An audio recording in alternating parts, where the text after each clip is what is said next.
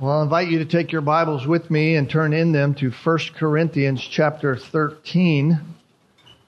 1 Corinthians chapter 13. We have transitioned a bit for a few weeks over to 1 Corinthians chapter 13 because we need to understand biblical love. Biblical love. Real love is a foreign concept to most in our world. That includes, actually, and unfortunately, the average evangelical world, in fact, that biblical love is a foreign concept. Of course, the world doesn't know and understand what love is because the world has rejected the one who is love. They have rejected Jesus Christ. But also, many within the evangelical world don't understand biblical love simply because they have adopted a definition of love that either the world has given to them and they accept that definition of what love is, or they just refuse to understand what the Bible says about it. The definition of love that the world gives is less than what God gives. It is an aberration of what God tells us love is, and far too often the evangelical world seemingly and really shockingly absorbs it and takes it as if it is what they ought to be doing.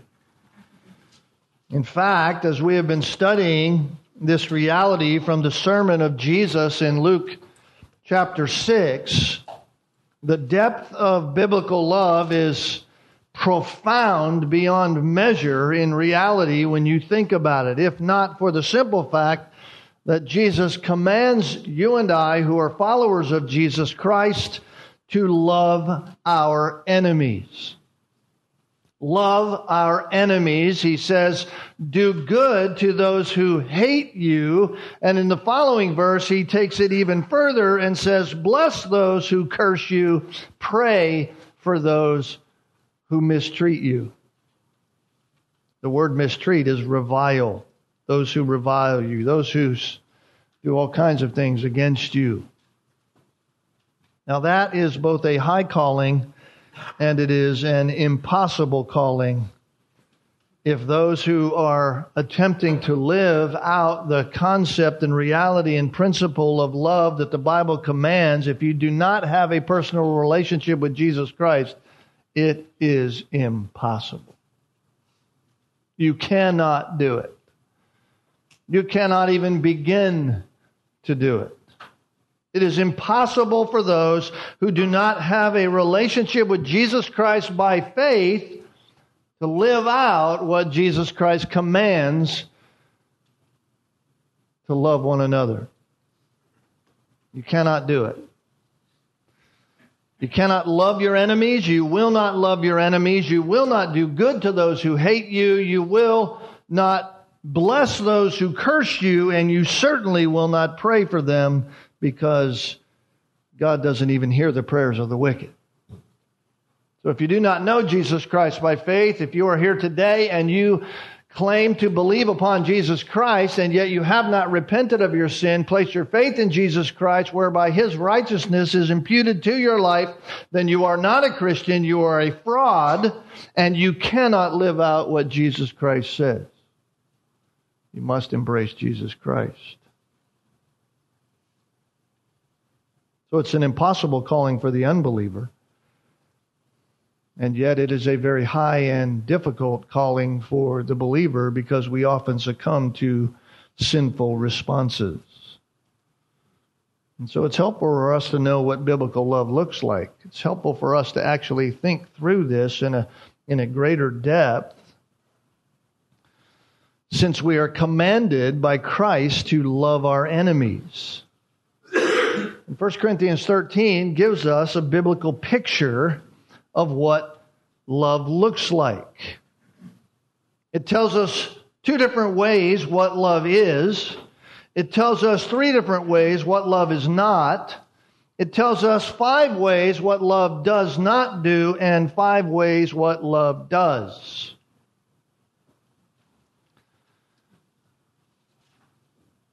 for us here, written by the Apostle Paul to the Corinthian church, beginning in verse 4 of 1 Corinthians 13, and going down all the way through the first few words of verse 8. I want to just read these for us, so we can have them in our minds. Paul says, love is patient. Love is kind, is not jealous. Love does not brag and is not arrogant. Love does not act unbecomingly. It does not seek its own, is not provoked, does not take into account a wrong suffered, does not rejoice in unrighteousness, but rejoices with the truth, bears all things, believes all things, hopes all things, endures all things. Love never fails. Let's pray. Father, your words here are so sharp. You tell us that your word is sharper than any two-edged sword, dividing down to the thoughts and intentions of the heart. These words certainly divide the thoughts and intentions of our heart. Exposes the very reality of what we think and how we act. Shows us exactly how we are to be, what it means to be an imitator of you. For you in every way fulfilled each and every detail of what this text tells us perfectly, without fail, for enemies like us. And we are called to live in that way. We are called to love the Lord our God with all our heart, soul, mind, and strength, and thereby love our neighbor as ourselves. And here we are face to face with what that love looks like. Lord, may it be reflective in our life, reflective in our words and our thinking, reflective in our actions towards one another, so that the world might know that we are your disciples, that you are indeed the Lord God, that you are the one that all men will face. Teach us to love like that. In Christ's name, amen. 1 John chapter 4, verse 16 tells us that God is love. God is love. The Bible tells us that Jesus Christ and God the Father are one. John chapter 10, verse 30, Jesus says, I and the Father are one. We know that God the Father, God the Son, God the Spirit are equal. They are one God. The Bible tells us that if the world is going to know that we are followers of Jesus Christ, then they will know it through our love for one another. John 13:35. They will know that you are my disciples when you have a love for one another. The Bible commands us as followers of Jesus Christ to love in the same way that Jesus has loved us. John 13:34. Jesus says, as I have loved you, you love one another. And the world will know that you are my disciples as you love one another. And so here in chapter 13 of 1 Corinthians, we get a clear picture of what this kind of love is in practice. So the whole point of why God, the Spirit, has led the Apostle Paul to put these words on the page is so that you and I, as hearers of the Word, would be appliers of the Word. Remember Jesus' words in Luke 6, verse 27, I say to you who hear, love your enemies. Are we hearers? If we're hearers, then we will be doers. And this is the whole reason. It is because love never fails. Far too often we think love fails because we think that way, and I can say we think that way because we don't love. We must think that way, that love must fail. Love isn't what it takes. Love won't accomplish the task. Love won't do what I think it ought to do because I'm responding in such a way that isn't loving. Therefore, we're saying to God, love doesn't work. And yet here God is saying, love never fails. The Corinthian church had forgotten that truth. They were at each other's throats. They were bickering with one another. Many of them, not all of them, but many of them wanted some kind of prominence in the church. They wanted some kind of place, some kind of platform in which others would look to them and others would see them, and they would be the one to whom others would go to and clamor for. Chaos was reigning in the Corinthian church because each person was attempting to overstep everyone else. There was no love happening there. There was a corporate deformity. It was a church, but it was a deformed place. And the deformity was happening and taking place within the church because the exercise of love wasn't happening. There wasn't love going on with the people in the church. And so the Apostle Paul drops this bomb right in the middle of all of their ugliness. And he says, I want to show you a more excellent way. It's the way of love. So this, beloved, is a beautifully crushing passage. Crushes our heart. Many of you have even come to me this last week and said, man, that what was said last week has just been penetrating upon me. And I just smile because I say, thank you, Lord, for not letting me be the only one to bear all of it. Because it's been graciously crushing upon my heart. And yet, it is a gloriously maturing passage if we will simply receive it and apply it. I know you ladies buy shampoo at the grocery store. Have you ever read the back label? The back label of all your shampoos always says this: repeat, rinse and repeat, rinse and repeat, rinse and repeat, right? Apply, rinse, repeat. Now they're doing that because they want to sell more shampoo to you, right? And yet this is what God is saying to us. We must take this passage, we must receive it, we must apply it, and we must repeat it again. And receive it and apply it and repeat, and receive it and apply it and repeat, and receive it and apply it and repeat. We must do that if we are going to grow, if we are going to be like Christ. If we are going to do what Jesus commands us to do in Luke chapter 6, verse 27 and following, and love our enemies, and then the outflow of that is we watch the life of Christ, and we watch His example to the disciples, and we watch His commands to us all throughout His living testimony here on this earth. If we're going to do that, then we better receive it, apply it, and repeat over and over and over again. And since Jesus commands us to love our enemies, what's that supposed to look like? What's it supposed to look like? Well, last Lord's Day, we began with just the first description. Love is patient.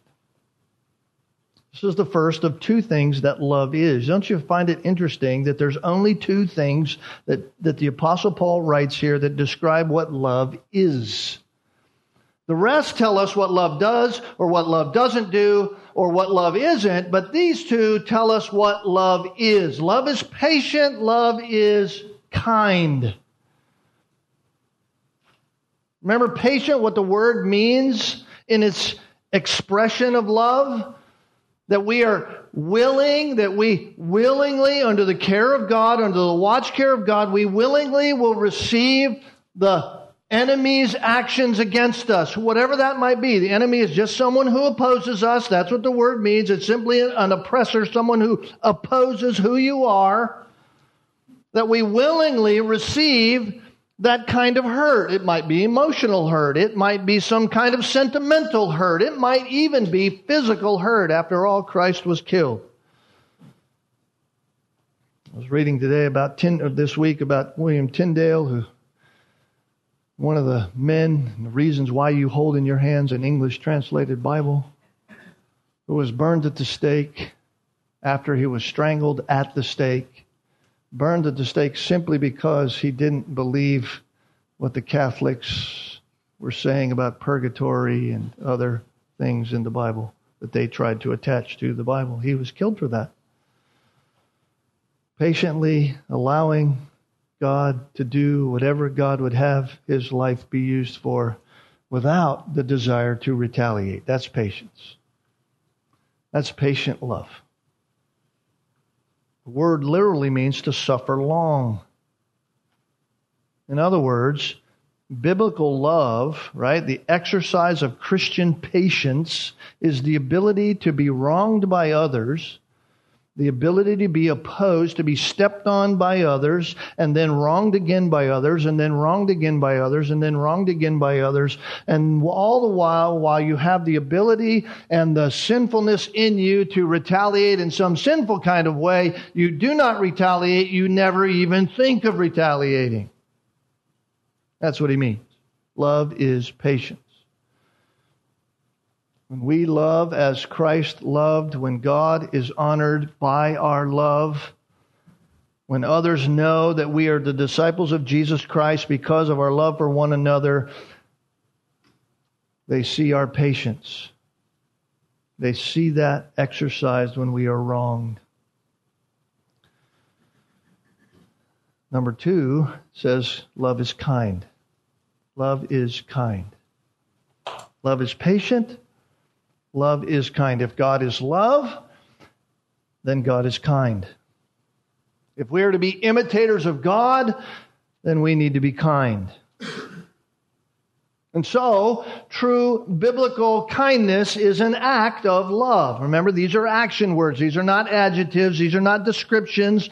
These are actually what love is by its essence. These are described. These are actions that love carries out or does not carry out. So, biblical kindness is an act of love, and kindness is actually the other side of the coin of patience. You say, what do you mean? Well, biblical patience is long-suffering.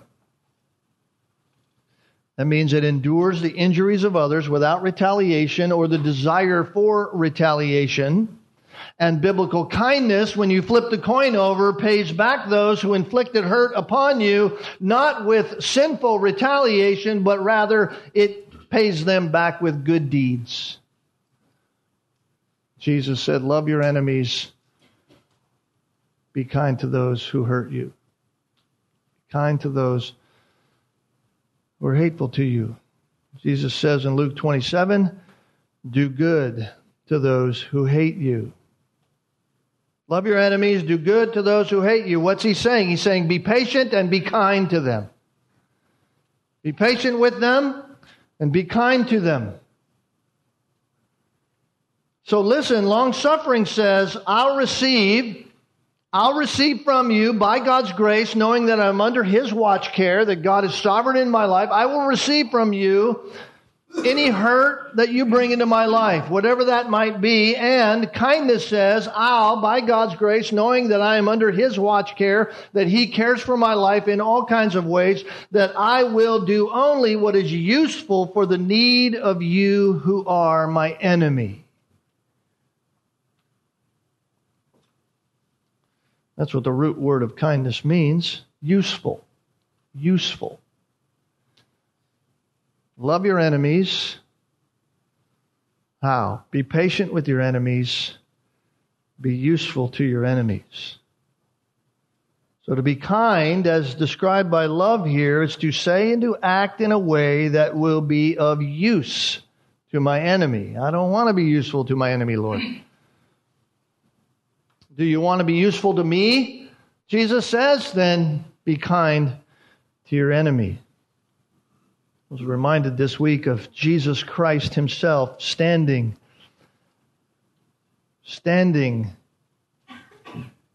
under His trial. The officers are there. They are challenging Jesus Christ. They are bringing accusation against him. Pilate is there. Jesus has been scourged. He's been hit with the weapons of the day in order that he might be, hopefully in their minds, learn to not do what he's doing. The soldiers put a crown of thorns on his head in John chapter 19. They array a purple robe around him and they start to mock him. Hail, King of the Jews! And they give him blows to his face. They keep hitting him. And Pilate comes out again and he says to the crowd, "Behold, I'm bringing him out to you that you may know I find no guilt in him." And so Jesus comes out. He's wearing the crown of thorns. Blood is dripping down his face. He's got the purple robe on. Pilate says to him, "Behold the man," mockingly to the crowd.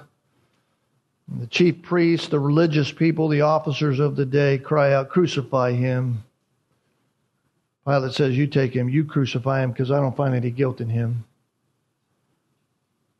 Jesus, the Jews say, "No, we can't do that. It's against our law. We can't do that.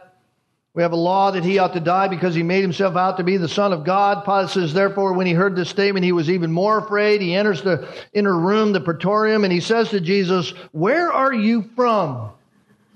Jesus doesn't answer. Why? Because Jesus had answered plenty of times before that. He didn't need to give an answer. Pilate knew exactly where he's from.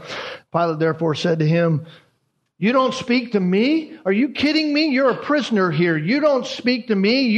Don't you know I have the authority to release you and I have the authority to crucify you?" Here is a man created by the very one standing before him, and he says, "Listen, don't you know who I am? I can give you freedom or I can give you death, and you don't want to talk to me. Who do you think you are?" And Jesus, in his kindness, says, "You would have no authority over me unless it had been given to you from above." Jesus says, "Pilate, you may do all that wickedness to me, but you have to understand something. We stand here both under a greater sovereignty than you will ever think about. You wouldn't have anything that you're doing if the one who sent me to you didn't give it to you." What kind words? Kind words to an enemy.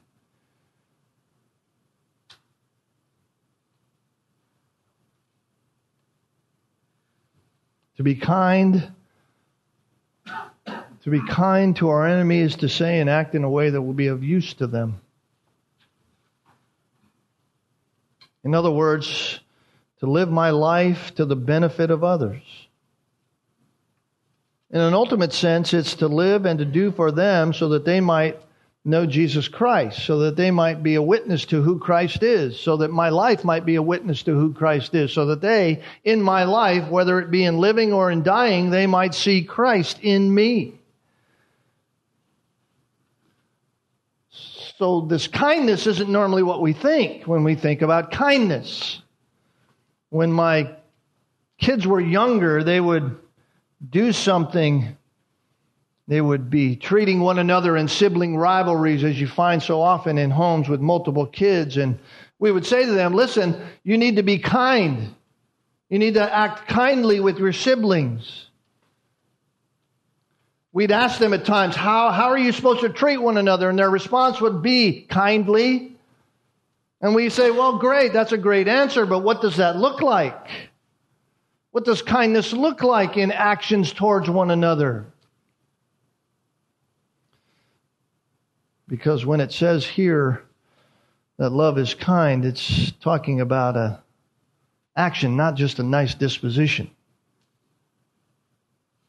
It's talking about doing and saying something useful to and useful for someone else's benefit. Love gives itself away to help somebody. That's what it does. Love is kind. It gives itself away to help somebody. And here, the implication is, by the words of Jesus in Luke chapter 6, and us tying it back to Paul's words to the Corinthian church, it's to do something useful to an enemy. Love your enemies. Do good to them. In other words, be self-sacrificing in your unretaliating and be useful to them. He didn't say, hey, listen, guys, when you meet the enemies, just have a nice disposition with them. He didn't say that, although disposition certainly is involved with that. No, he's saying, regardless of what they do to you, you love them. You do good things for your enemies. That's shocking to me because the Apostle Paul is writing these words. He isn't writing these words to people who are being nice to one another. And they're not having a good disposition and living this out in their Christian life. This is a bunch of people who have real angst towards one another. They're taking one another to court. They're fighting to the point where even on the minor things, they're going to the law about it. These are backbiting people, people hurting one another. It isn't even outside the church, it's inside the church. And Paul is saying, listen, in the very difficult circumstances of a sinful, selfish world, in the difficult circumstances that come within a sinful and selfish church, even that's filled with Christians, in the hard environment of the world in which we live, where the negative influences are all around us and tempting us with their definitions of love and how they think that we ought to be, in homes where it seems that love has walked out the door and there isn't love anymore in the home, these are the places where the atmosphere in which the true character of love will be so clearly seen. You want to see love shine bright? Then drop it in on the backdrop of sinful ugliness. You want to see love? The Bible says it this way, 1 John 4, verse 10. In this is love. Well, that's a nice way to start. Great. We'll find out what it is. Here it is. Not that we loved God, but that He loved us and sent His Son to be the satisfaction for our sins. That's love. Not that we liked God, not that we had a good disposition for God. In fact, the Bible says we were enemies of God. And yet God, even though we were His enemies, He loved us and He sent a sacrifice for us so that we wouldn't have to pay an eternity under His wrath. He did what was eternally, spiritually beneficial for us. So let me ask us this question this morning. Are you kind to others? Everything was good, Pastor, until you said that. I took notes diligently. I wrote it down. Oh, it's good. Oh, man, I got to make sure so-and-so hears this. Are you kind with others? Is your first thought in dealing with others, what can I do that would be useful for them? That person that's attempting and is opposing me, what can I do that might be useful to them? Are we kind? Or is our response when we're irritated, how can I get back at them? I'm not going to let them get away with this. I just won't have anything to do with them anymore. It's over, done. Cut them off, send them away. You see, if our response is the second, it's not biblical love. And if we say we love God and we were responding that way, guess what? We're not loving God either. No matter what we might say. Love says, how can I repay their hurt with something useful, with something that would be good for their need? So are you kind? How about the first one? Are you patient? You thought about that for a whole week. Are you patient like it's described here? Are you willing to suffer wrong? without the desire to retaliate. Maybe you say, I was willing to suffer wrong, but man, it was that second part that's harder. You better believe it's harder because it's Christ-like. That's why he gave us the Spirit. So that we could say, I can rather than I won't. See, our only right retaliation is to be kind. Love is patient, right? The willingness to endure without retaliation. The only right retaliation is kindness.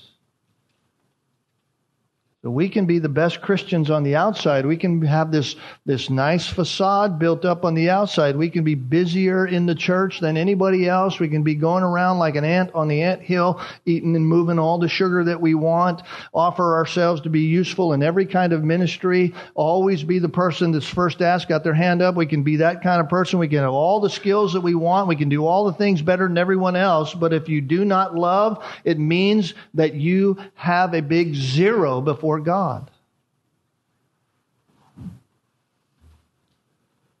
It helps no one. Jesus says, love your enemies. Why? Because that's what followers of mine do. They're like me. They love their enemies. That's what Christians do. Therefore, be non-retaliatory in your patience.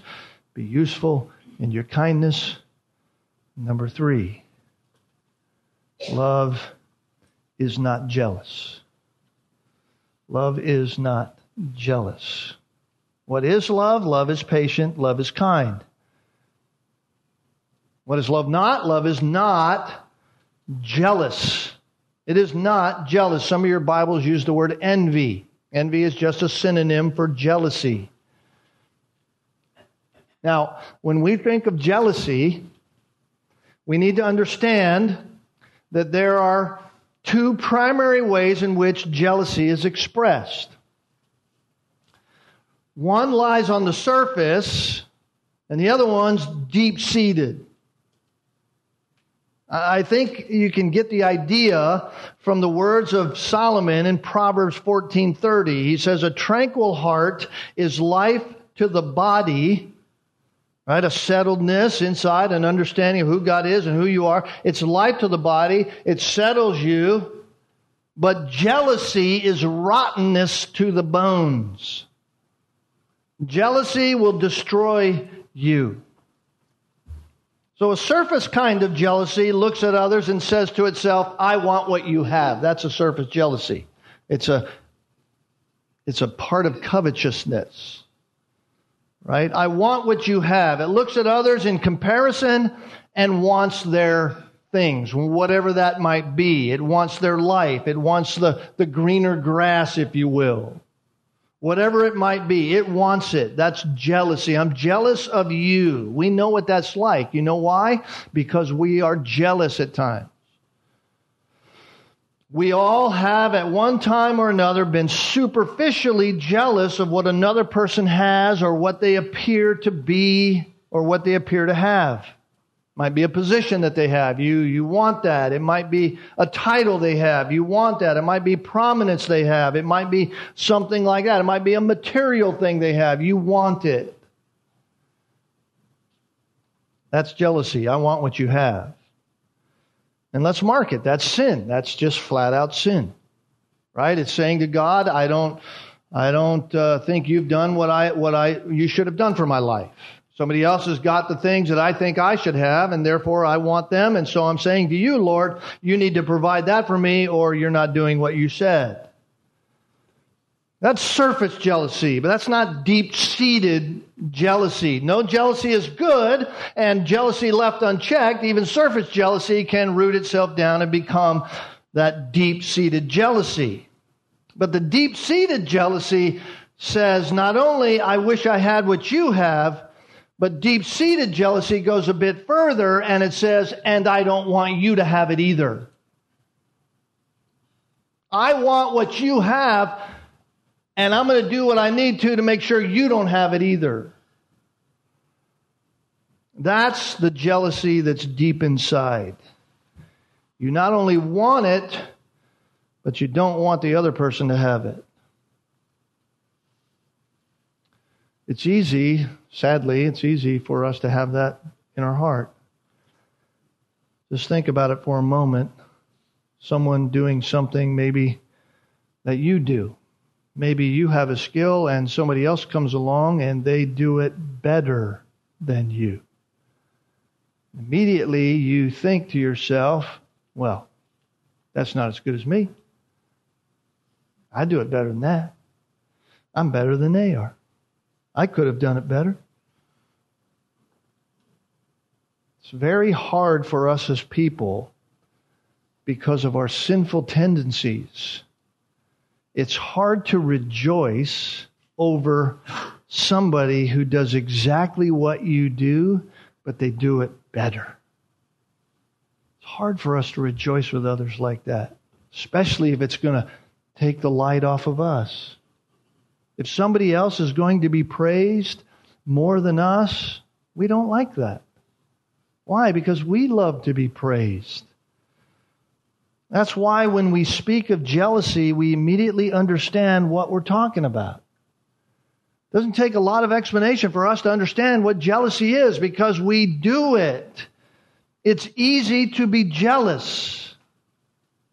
Jonathan Edwards called it the spirit of dissatisfaction with the prosperity and happiness of others. I like that. Spirit of dissatisfaction. The root word for jealousy means to boil. That's the idea, to boil. You say, wow, love is patient, love is kind. Love doesn't boil. In other words, there's nothing with love that has this internal steaming over somebody else's success.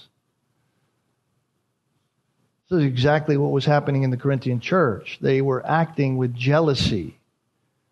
You say, well, how do you know that? How do you know that? Because notice at the end of chapter 12, verse 31, Paul says, earnestly desire the greater gifts, and I'll show you still more excellent way. That word earnestly desire is the same word used in chapter 13 for jealous. Jealous. So Paul isn't saying, hey, listen, be jealous of one another for the great gifts. He's not saying that. He's saying the problem with you is that you are actually jealous of certain people and their giftedness, and you want it also. And in fact, you don't want them to have it so that you can have all the praise.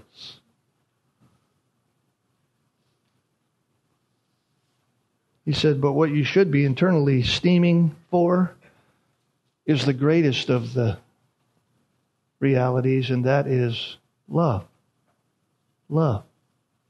Paul says it really doesn't matter what I have. Remember the first 3 verses. If I speak in the tongues of men and angels, but I don't have love, I'm nothing. I'm just noise. If I have a gift of prophecy and I know all the mysteries and the knowledge, if I have all faith so as to remove mountains, but I don't have love, guess what? It's nothing. Doesn't mean anything. You can praise me all you want, but God isn't impressed. If I give all my possession to feed the poor, if I'm the greatest philanthropist around that's ever lived, and I deliver my body to be burned, I say, okay, now take me and I'll be burned at the stake, but I don't have love. 0, big 0. For God, that means nothing. Everybody stands around and claps, and that's it. You get nothing. Why? Because love is not jealous. When love sees somebody who's gifted or somebody who's more prosperous or somebody who's more popular, it doesn't covet what they have. That's not love. It doesn't wish that person didn't have it. That's not biblical love. No, when biblical love sees that, it's happy for them and it gives thanks to God for them. That's what biblical love does. It rejoices in what God is doing. But jealousy just destroys. Jealousy is such a destructive sin. I mean, you don't get very long into the Scriptures in Genesis chapters 1, 2, and 3, and you find jealousy there. Eve in the garden, Satan says to her, listen, don't you want to be like God?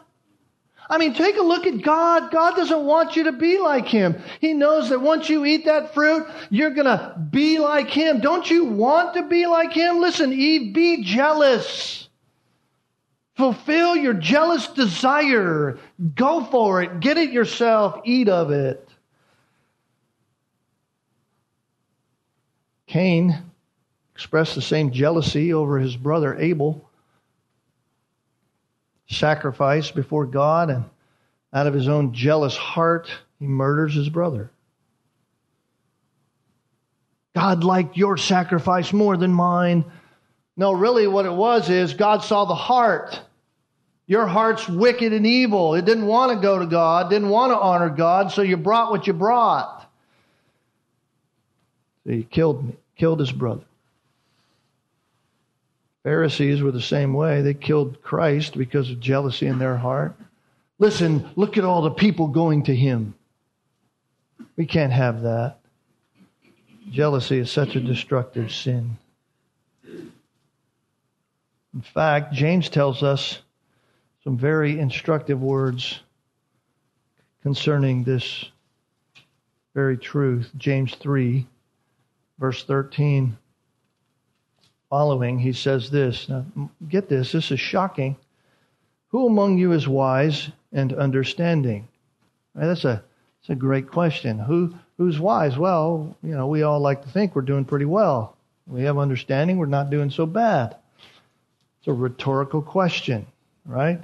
Who among you is wise and understanding? Okay, here we go. Let him show by his good behavior, his deeds, and the gentleness of wisdom. All right, if you want to say you're wise and of understanding, then let your actions be that which is the outflow of wisdom, gentle wisdom.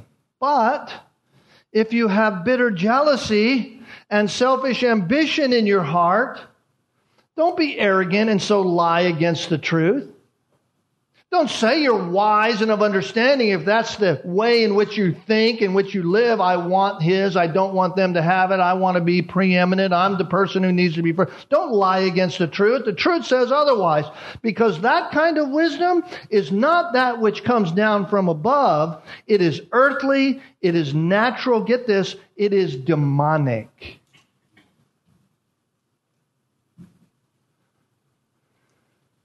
Demonic. Where jealousy and selfish ambition exist, there is disorder and every evil thing. James 3, verse 16.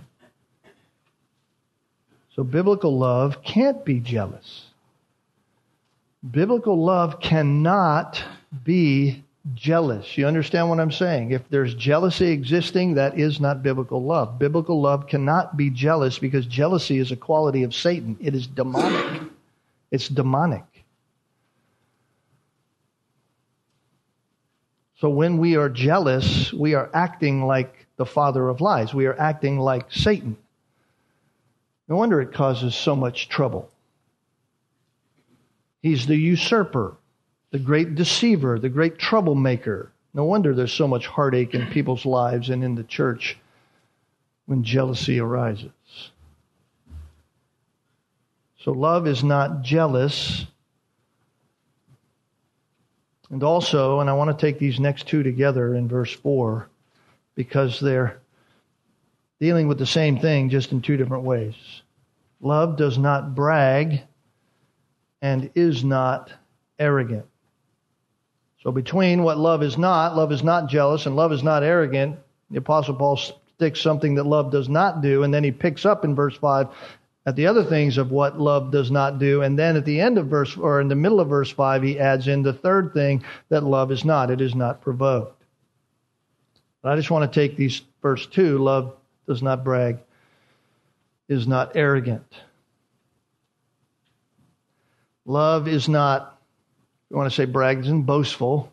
That's what brag really kind of the idea. And love isn't arrogant. We might say prideful. Love isn't boastful or prideful. So on the one side, you have speech, the outworkings of the mouth, and then the other side, you have an attitude. You have an attitude, a thought about yourself. Love does not brag, meaning love will never puff itself up.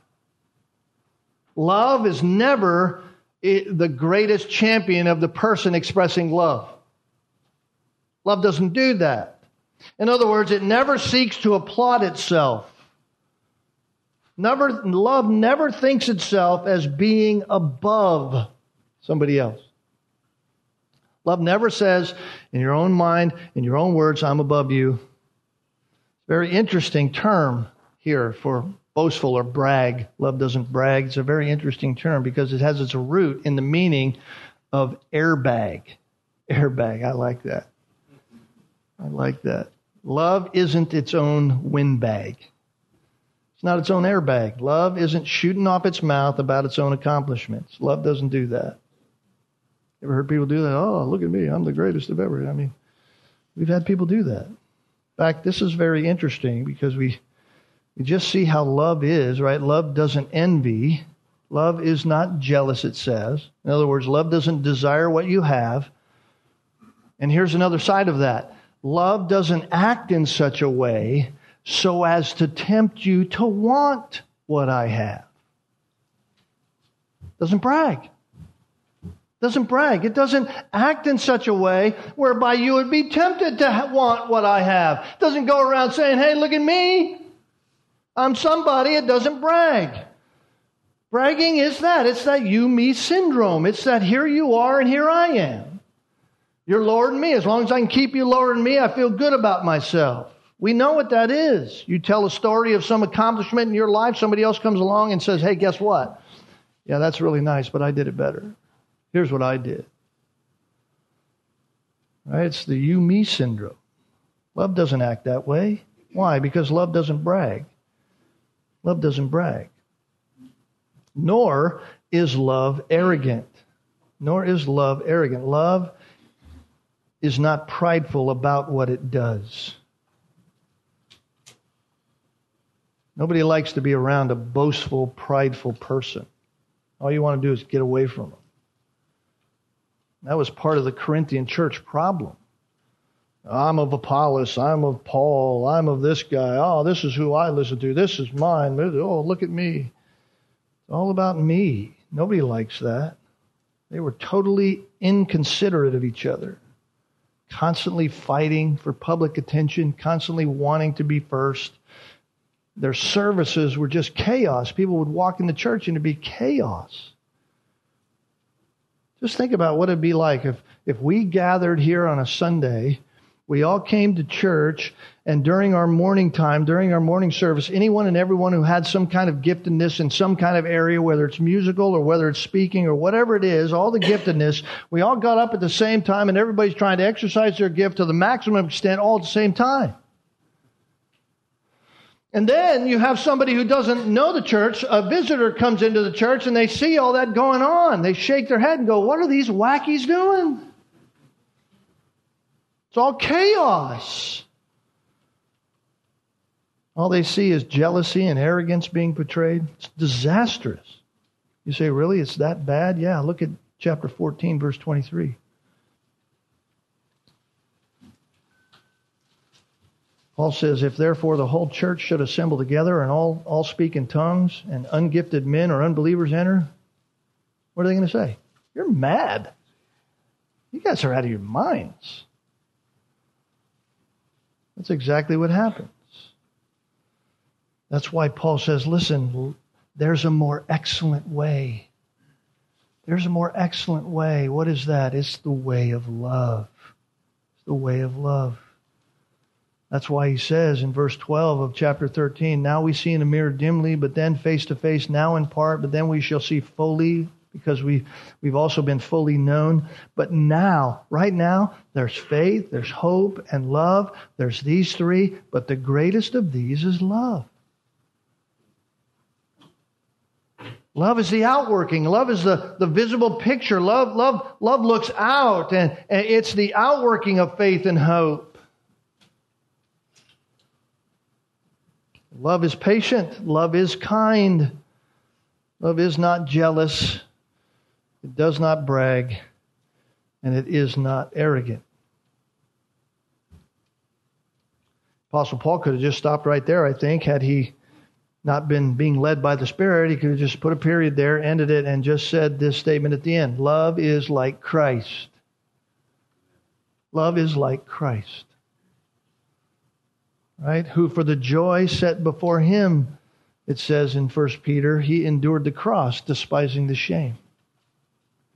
Jesus Christ, who was reviled in every way, who was maligned in every way, who was persecuted in every way, who was injured in every way, who went to the cross for us, did not revile in return, spoke no threats to him, but kept entrusting himself to the one who judges righteously. Is it any wonder Paul would say in Philippians 2, have this attitude in you, which was also in Christ Jesus? Be imitators of God, Ephesians 5, verse 1. Although Christ existed in the form of God, although he could have stayed there, he didn't regard that something to be tightly held to, but he humbled himself, became obedient to the point of death, even death on a cross. Even at the hands of sinful men, you and I there in the hands of those sinners nailing Christ to the cross.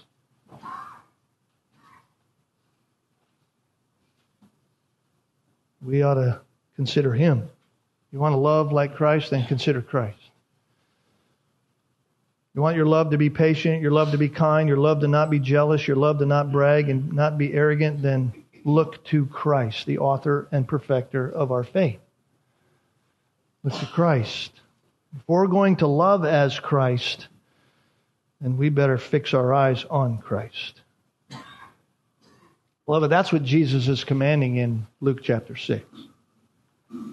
That's what he's commanding in Luke chapter 6. Remember how he began. Blessed are you who are poor. He's not talking about economics. He's talking about spiritual. You come bankrupt before the Lord. You have nothing to offer. You come poor to Christ. You come begging for mercy to Christ. And yours is the kingdom of God. Blessed are you who hunger now, because you realize your lack. You go to Christ and you hunger for his righteousness because you have none of your own. And you go to Christ and God satisfies you. You shall be satisfied. And you mourn over your sin. You weep over your sin. You know where you're sinful. And you go to Christ and you beg for Christ. You thank him for his mercy and you thank him for his forgiveness. You weep now and you shall laugh because you understand the forgiveness of God and you are so glad for that. And because of where you stand with Christ, you can bless those who hate you and who ostracize you and who cast insults at you and spurn your name as evil for the sake of the Son of Man, because you walk with Christ, because you're a Christian, because you stand for Christ, because you stand on the truth of the Word of God, because you live like Christ, you're going to be hated. Jesus says, be glad in that day and leap for joy, because great is your reward in heaven. So I say to you who hear, verse 27, love your enemies. Jesus says, be like me. That's what he's saying. Be like me. Love your enemies.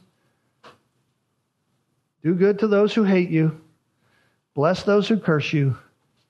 Pray for those who mistreat you. How are we going to do that? Fix our eyes on Christ. Remember Christ and his love for us so that we might love each other as he has loved us. Would you bow with me in a word of prayer?